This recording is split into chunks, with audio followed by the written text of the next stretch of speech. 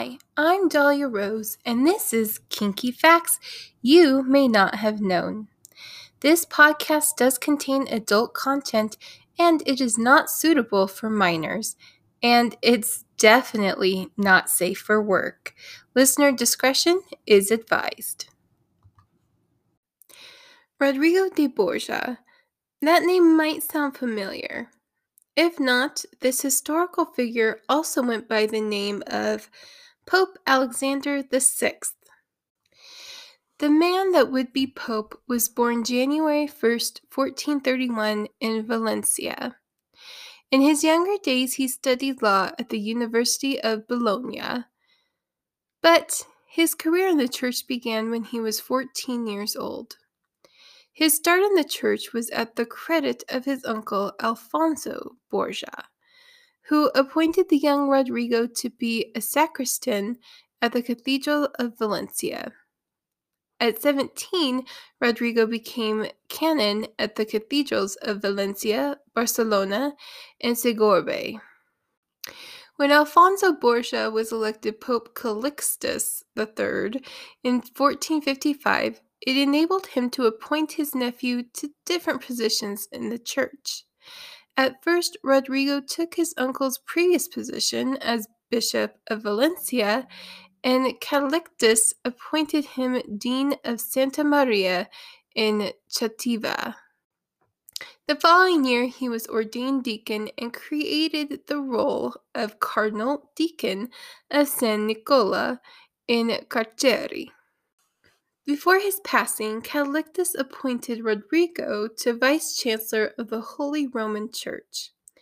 In 1458, Calixtus passed away, leaving the papal seat open for election.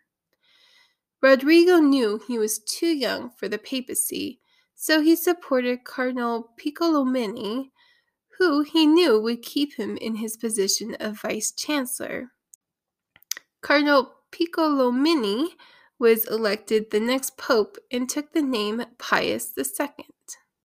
The support from Pius II did not last long, as the Pope was informed of a private party held by Rodrigo that got a little crazy and turned into an orgy.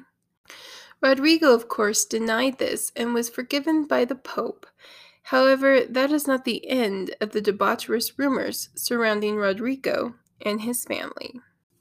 In 1462, Rodrigo became a father. Not a church type of priest father, but an actual father. His son Pedro Luis was born of an unknown mistress, and the young boy was sent to grow up in Spain. In 1464, Pope Pius died after an illness, which meant Rodrigo had to find another potential pope who would play his game. He was able to elect his friend Pietro Barbo as Pope Paul II. During the reign of Pope Paul II, Rodrigo had 2 more children, both daughters, with another unknown mistress. This led to him openly acknowledging all 3 of his children, which, by the way, a member of the Catholic Church is not supposed to have. His growing ambitions and family didn't stop there. In 1471, Pope Paul II died suddenly, and Pope Sixtus IV was elected as Pope. Because of his devotion and role in getting the Pope elected, Rodrigo was appointed Cardinal Bishop of Albano. The good times kept rolling for Rodrigo. In 1483, he was the wealthiest cardinal. And in 1484, he was able to play a role in getting another pope elected after the death of Pope Sixtus IV. Rodrigo was essential to getting Pope Innocent VIII elected. During the reign of Pope Innocent VIII, Rodrigo found himself wrapped up in controversy regarding a position he was offered as Archbishop of Seville, when King Ferdinand II wanted the position to go to his son. Needless to say, Rodrigo took the diplomatic role and turned down the appointment. In 1487, Rodrigo hosted a wedding ceremony for Orson Orsini and Giulia Farnese. Rodrigo, being a smooth talker, started an affair with Giulia just a few months after she was married. It's kind of gross to note that she was only 15 and Rodrigo was 58. Totally not acceptable today. In 1492, Rodrigo knew at the age of 61 he had one final shot at becoming pope when Pope Innocent VIII died. During his campaign, he refused to acknowledge his mistress, Vanzano, and their children as his own. He claimed he was their uncle and even moved out of the family home to provide distance between them. However, he did support his children and continued to treat them like they were his children, because they were. Rodrigo de Borja was elected Pope on August 11, 1492. Once he was officially Pope Alexander VI, he acknowledged the truth about his children and openly claimed them to be his.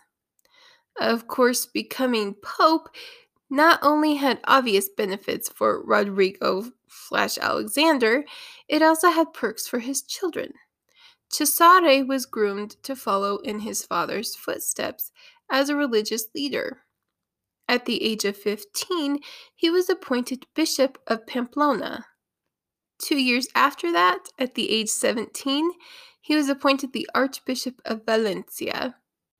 Apparently, like his father, Cesare was a very handsome man, and there were claims that the European depictions of Jesus Christ are based off his face.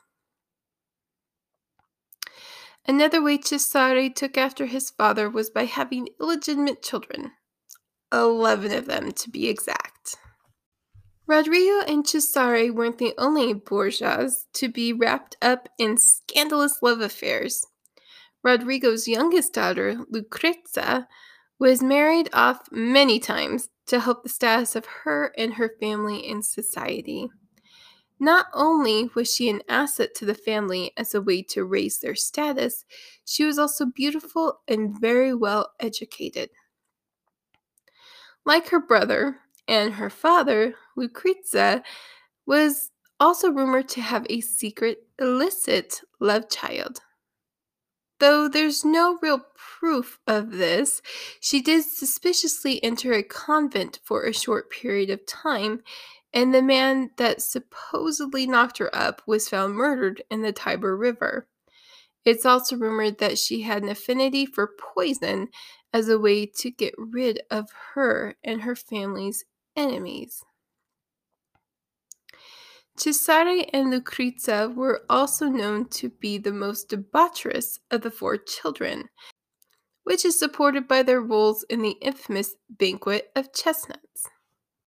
Never heard of the Banquet of Chestnuts? This is what makes this episode worth it.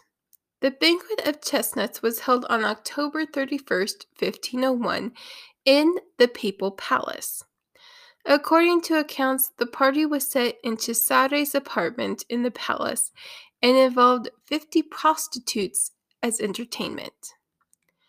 According to Johann Bouchard, quote, on the evening of the last day of October 1501, Cesare Borgia arranged a banquet in his chambers in the Vatican with 50 honest prostitutes called courtesans, who danced after dinner with the attendants and others who were present, at first in their garments, then naked.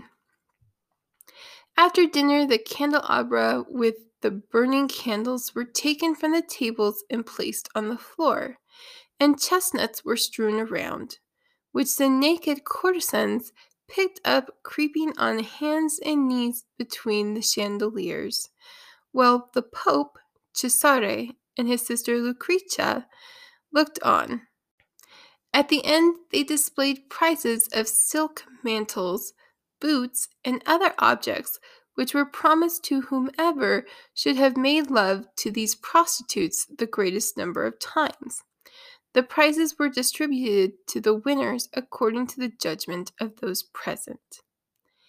It's not impossible to imagine that the Pope, Cesare, and Lucrezia would have done something like this.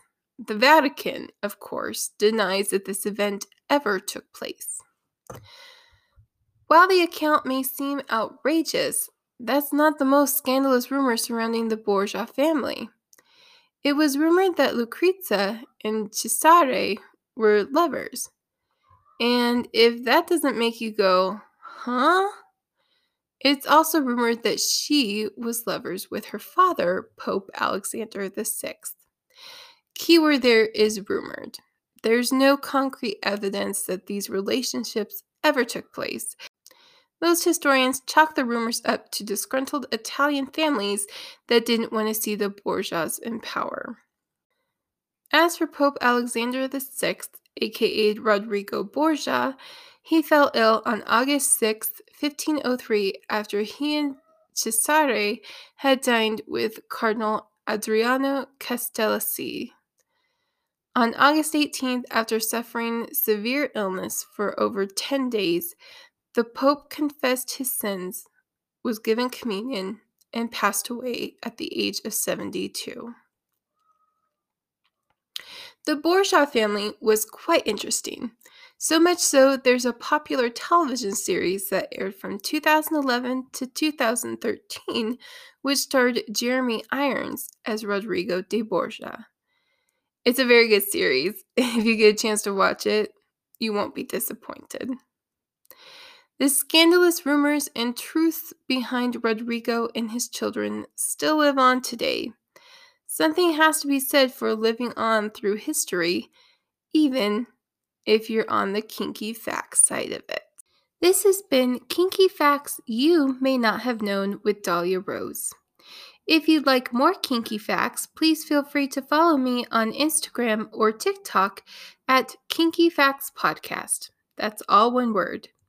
To contact me with kinky facts suggestions, please email me at kinkyfactspodcast@gmail.com.